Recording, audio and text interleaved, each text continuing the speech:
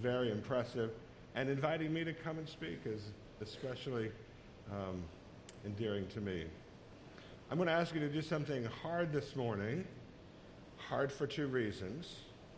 First, I woke up with this thing in my throat. I don't always sound like this. I don't know what's going on. I don't feel sick. I just have this thing in my throat. So I may squeak a few times. I'm not sure. I hope you'll be forbearing with that. And secondly, it's hard because of the passage we're going to look at. And you say, no, that's an easy passage. Matthew 28, what could be easier than that? We've heard that passage 30 times. Actually, that's what makes it hard, because you've all heard it a number of times. And so the difficulty will be to stay tuned in, consider what may be information perhaps you haven't thought of before in that passage, and to see how perhaps God will use it in our hearts this morning. I'm going to pray, and then I want to read that passage again, and then we'll jump in together. Let's pray. Father, we're so grateful for the Word of God, which is our authority. It is all that we need for life and godliness. And you have graciously given it to us so that we may know you, so that we may understand who you are, what you are like, and what you desire of us as we serve you. And so we pray that these minutes we have together will be profitable as we look at a very familiar passage. Help us to gain new insight as we peer into your word. We ask today in Jesus' name, amen.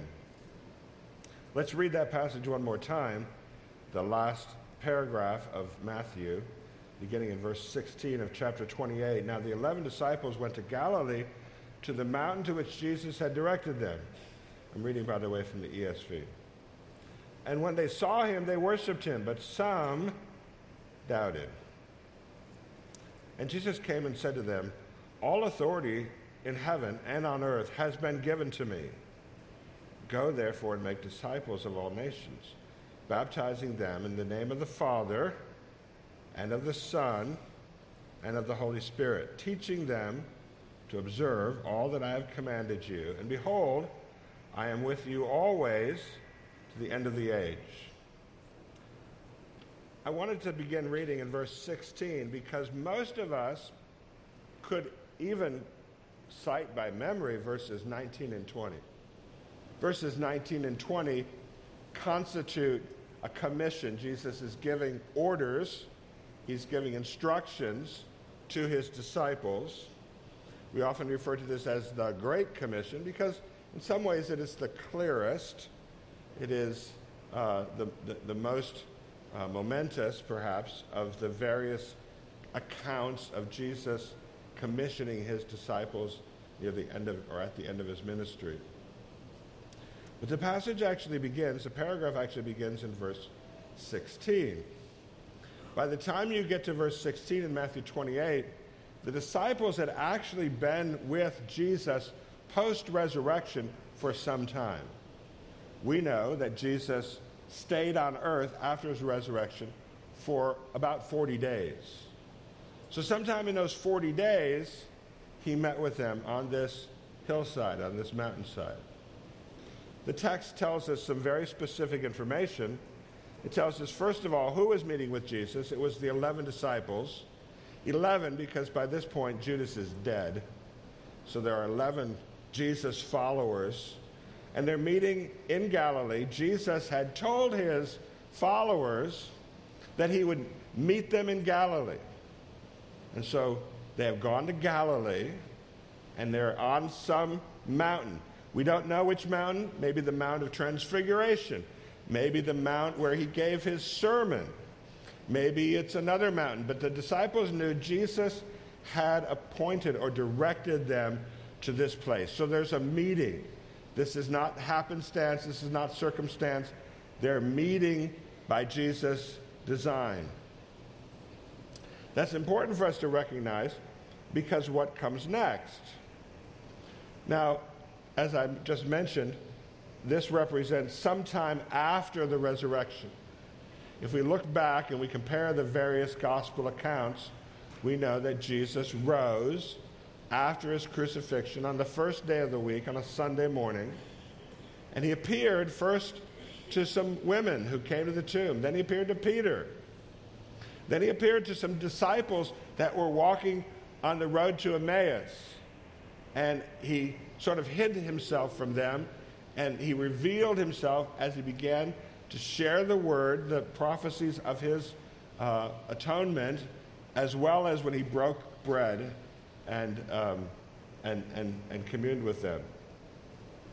After that, apparently, he appears, those two disciples ran back to Jerusalem.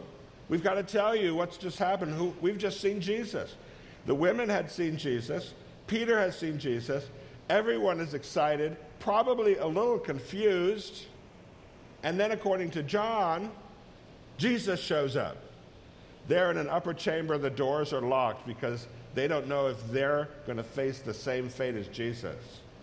They're reasonably afraid. And Jesus shows up.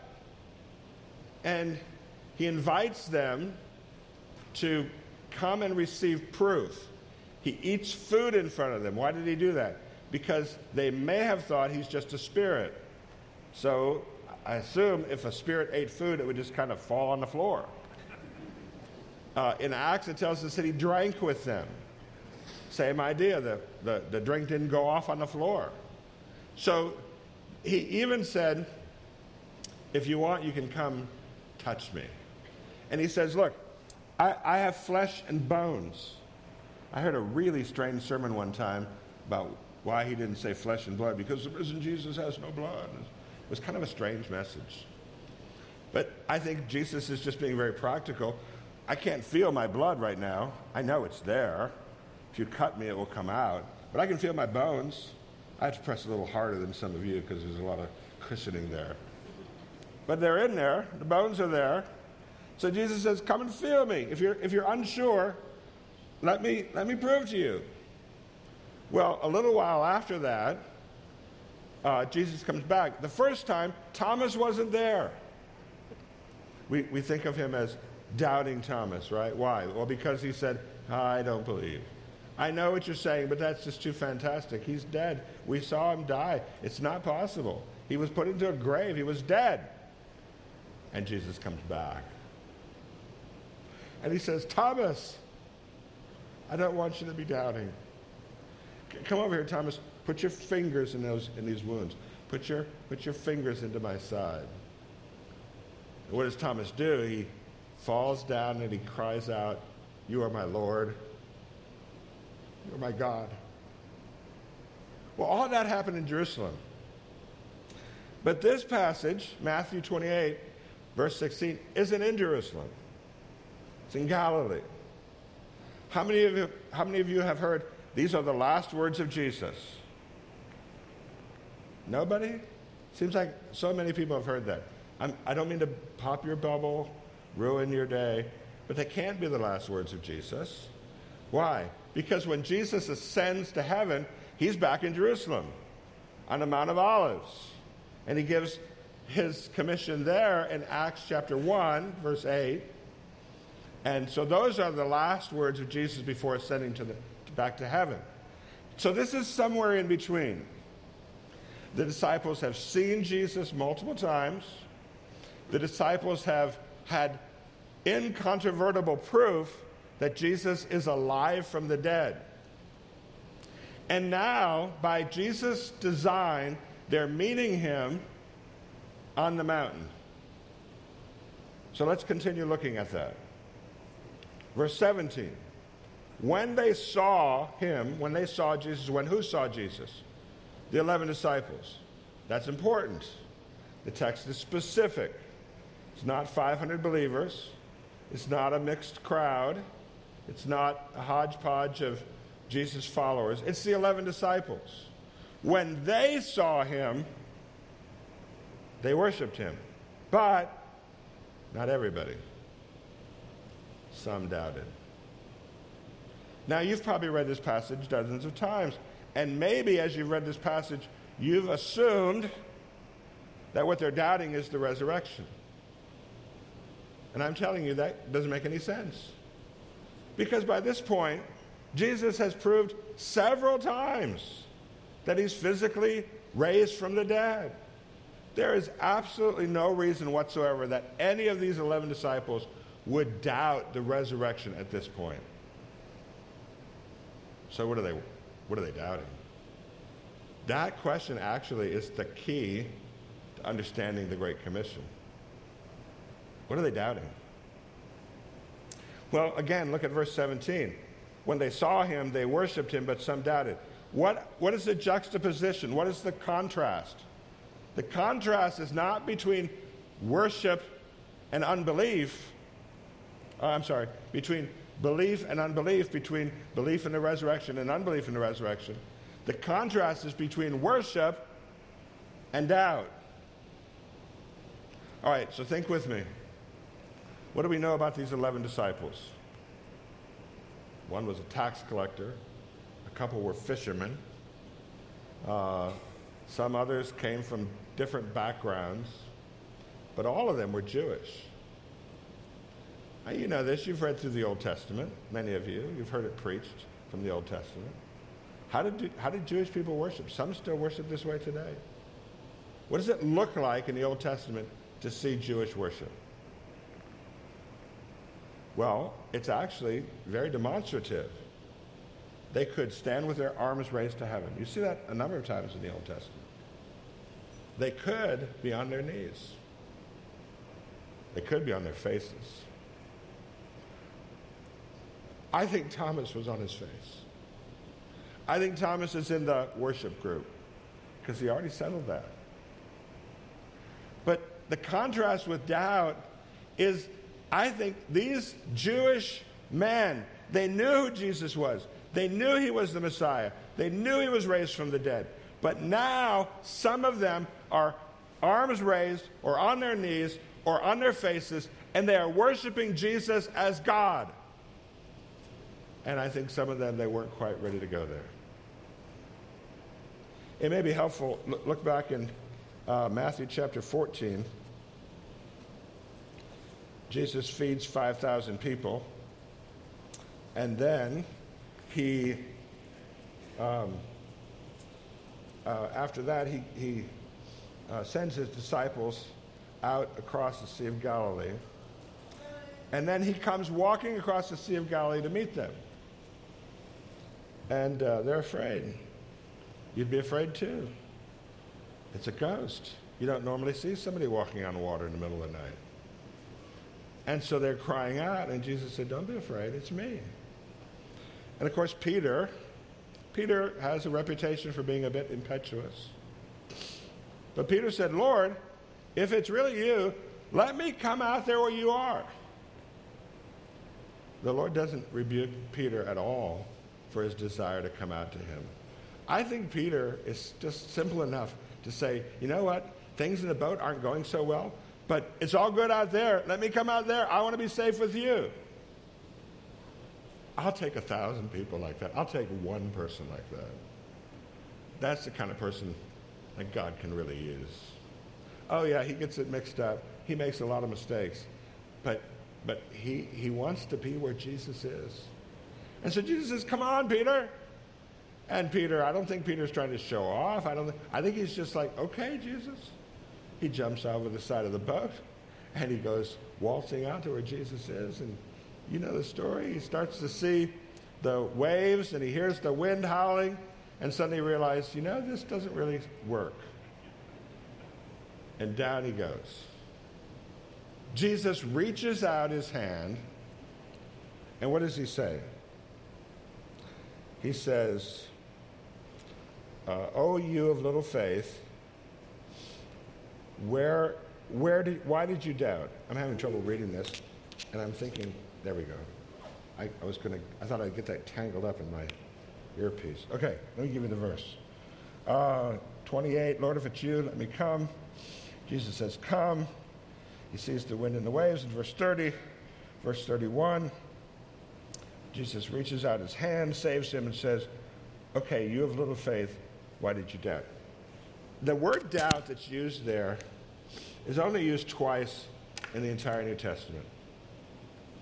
There are other words for doubt in Greek. This doubt is very specific. It's very descriptive. It's very descriptive. It's used here, and it's used in Matthew 28, verse 17. This word, not in your New Testament, but in other first century Greek literature, is translated drunk. Have you ever seen a drunk person? They're unstable. They can't quite get their footing. Can you see Peter on the water? And Jesus says, Peter, why are you doubting? Why are you unstable? It's me, Peter. That's the word that, going back to Matthew chapter 28, is used in verse 17. When they saw him, when some saw him, they worshiped him, and some were wavering. And I think very literally what's happening there is some of those Jewish men are kind of like this. You know, it's like somebody goes to the Pentecostal church for the first time, and they're not quite sure, so they're like, you know. And finally they're like, oh yeah, you know. Well, maybe that's not what the disciples did. But I can kind of see them a little bit hesitant. Or maybe they're kind of going down on their knees, but they're looking around, what are the other guys doing? They're just not 100% sure about this, worshiping Jesus as if he's God. And Jesus, or Matthew describes that as doubting, as being unstable. And now you get into what we often think of as the commission passage. See, it is in the context of doubt about the issue of worship that the whole commission passage takes place. If you miss that, you can come up with lots of great ideas about the Great Commission. You can come up with strategies and ideas and nifty outlines, but you're missing the central point. The central point is, this is about worship. And so Jesus, in verse 18, comes to them, the doubters, and he says to them, all authority on heaven and in heaven and on earth has been given to me. In other words, not only is it appropriate for you to worship me, you have no choice but to worship me. I am declaring myself as the absolute, uncontested King of the universe. And you owe me your worship. That's what Jesus is doing. Jesus is saying every speck of dust in the furthest corner of the universe, I'm there and I rule. I'm in charge. And so these disciples have their doubt taken away.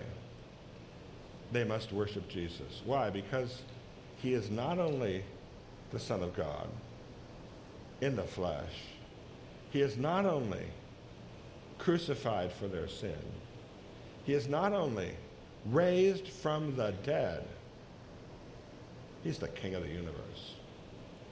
Have you ever stopped to think that right now, this moment, right now, there's a man ruling the universe? Jesus, the God-man. And he will always be a man, just as he will always be God. And he is ruling everything. Are you with me? So what does Jesus say after that?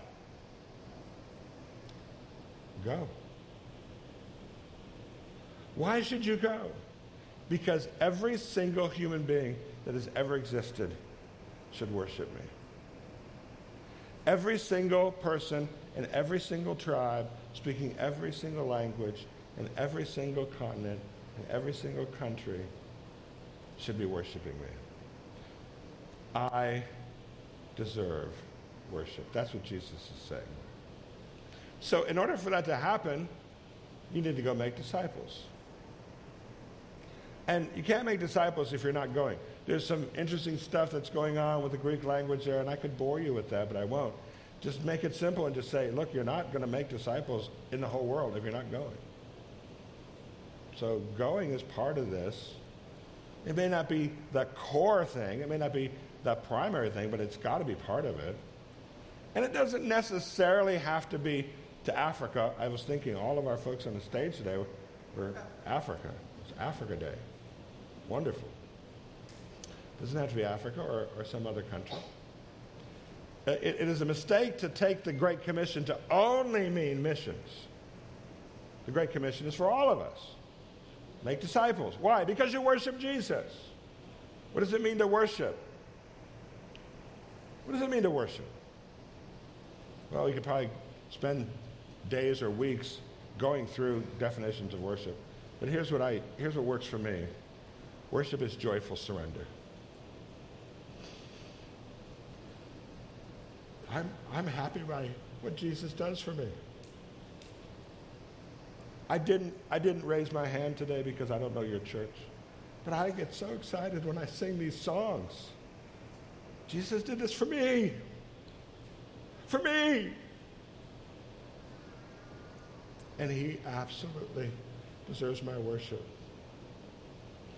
And so, as I am joyfully surrendering to him, that puts within my soul a great desire for my neighbor to joyfully worship him, for my in-laws to joyfully worship him, for people that I might meet on a plane or at a store to joyfully worship him. He absolutely deserves their worship. And we know, according to, Stephen was talking about Revelation 7, excuse me, a day is coming when people from all tribes, tongues, and nations will worship him. But Jesus is using us to bring his message as we joyfully worship him, to share that with others so that they can joyfully worship him too. So that they can submit to the glory of God in Jesus Christ. And that means we've got to go. We make disciples. The disciples knew full well what it was to make disciples because they themselves were disciples. And they knew exactly how it worked. Jesus spent time with them. Jesus sacrificed for them.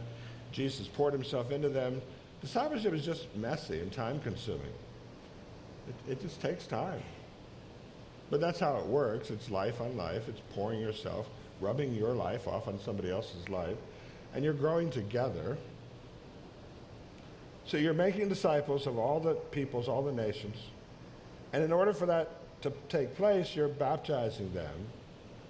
So baptism, whatever else baptism is, it is, at the very least, a sign of discipleship.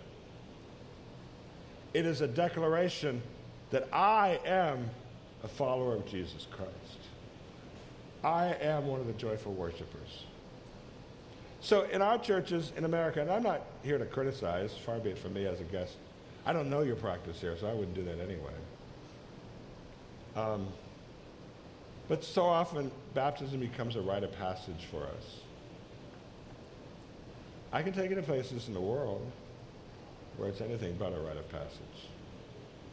I remember being in West Africa, and the missionaries I was with said, look, Miles, we'd like you to talk to this guy. Mustafa was his name. He's a Muslim. He's got a stall over here in the marketplace. He makes shoes and fixes shoes. And we've known Mustafa for 5 years. And he says he understands, he says he even believes, but he won't declare himself a follower of Jesus. So maybe you're smarter than us, which of course was not the case. But maybe you can say something we haven't said. So I said, I'd love to meet him. You know, don't get your hopes too high, but I'd love to meet him. So we set a time. He didn't want to meet me in the marketplace because it's a very Muslim area. But we made an appointment. We met somewhere. And I went through the gospel as simply as I could, talking about how Jesus restores our honor with the Creator. Jesus bore all of our shame, concepts that would make sense to a Muslim. And Mustafa's nodding his head. And he said, I believe all that you're saying. I said, then why don't you commit your heart to Jesus? And he said, then I would be baptized, right? And I said, absolutely. He said, no, I can't do that. He said, the day I get baptized, my dad will kill me. Mustafa's 40 years old. Can't do it. Didn't do it. As far as I know, Mustafa's never declared himself a believer. I was in India one time, same kind of a thing with Hindus. If I follow Jesus, if I embrace the cross, if I joyfully worship him, if I become his disciple, and I'm baptized, I'll have to leave the village. I may be beaten to death. And it's a hard, hard choice. The very first time I've been in China a few times, the very first time I was in China, I met some college girls. They were in local university. And they had gone to a Bible study, and they had heard the gospel, and they said that they believed. And I asked them if they had been baptized. And they said, not yet, but we're wrestling with that. I said, what are you wrestling with? They said, this is some time ago, so I don't know if it's still quite this way, to be fair. But they said, the day we get baptized, they will take away our identity card. Well, that identity card is kind of like, in China, it's like a combination of Social Security and driver's license and everything else. And so, no identity card, you're nothing. You can't get a job, you can't do anything. You can't continue in college. You become a non-entity. And they were wrestling with this. Is it worth it? I prayed with them. I saw them. I was there for 8 weeks. Saw them at the end of the 8 weeks. And they came up with big smiles. We've been baptized. They kicked us out of school, but we're so happy. Joyful surrender. A disciple of Jesus. So baptism, teaching, ongoing, systematic, regular teaching about the things that Jesus taught his followers. Those parts we know. Those parts we've heard. Those parts we get. But it's absolutely necessary. And Jesus rounds this out with a great promise. I'm going to be with you. This is not something you do on your own. I'm going to be with you literally the whole of every day. There's never going to be a time when I'm not with you. You know, think about it. I mean, in the weeks after Jesus' resurrection, the disciples who had basically, for at least several years, spent almost all their time with Jesus. Not necessarily all of their time, but a lot of their time, day in, day out, with Jesus. But after the resurrection, he's kind of coming and going. And they've got to be wondering, you know, what's the deal? In John 14, he had said that he would send his Holy Spirit, who would abide with them, and that the Spirit would be another one like himself. And Jesus said, I'm going away. I'm going back to the Father. They didn't like that. In Acts chapter 1, when Jesus actually ascends into heaven, the disciples are standing there just staring into heaven like, what just happened? And finally an angel comes and says, okay, it's time to go home. He'll come back, but it's not going to be right now. So I think these disciples, they were probably legitimately concerned. What happens next? Are you just going to abandon us? What's this going to look like in the future? And so Jesus assures them, I'm never going to leave you. I'm never going to orphan you, abandon you. And as you go about throughout the world making disciples, teaching them, be assured, I'm there with you the whole of every day. But the essence of this passage, the core of this commission, is the issue of worship. Are you, day by day, not just here in church, but day by day in your own time with God at home, maybe at your work even, in your interaction with your family, are you worshiping God? Are you joyfully surrendering to him? Once you joyfully surrender to him, you know, you want to make disciples because you want other people to experience what you're experiencing in your joyful surrender of Jesus to Jesus. And if you're doing that, quite frankly, Jesus says, I want you to cross the room and talk to your coworker. Okay. I really want Joe to know this joy. And then I want you to cross the state and talk to your uncle or whatever, your relative. Okay. I really want my relative to know this joy. And then maybe for some of you, Jesus says, you know, I actually want you to go to Africa. And by that point, you're like, okay, you know, I mean, my biggest joy in life is to surrender everything to Jesus. So going is not the struggle. The struggle is to worship. You get that settled, the other things will follow. So, motivation from the mountainside. What's your motivation? We could think of a lot of things, but at the end of the day, it is worship. Recognizing the glory of God in the person of Christ and being thrilled and joyful and surrendered. Let's pray. Father, we're thankful today for this congregation. We're thankful for the emphasis they have here on sending and supporting and holding the ropes. We're grateful, Father, for the leadership of this church and for the relationship they have had for these many years with IBM Global. We ask that you will continue to bless, you'll continue to use them, you'll continue to send folks from this congregation. But more than anything, we just ask that you'll give us joy in our surrender, that we will truly worship Jesus as our King, as our Lord. And we ask these things in his name. Amen.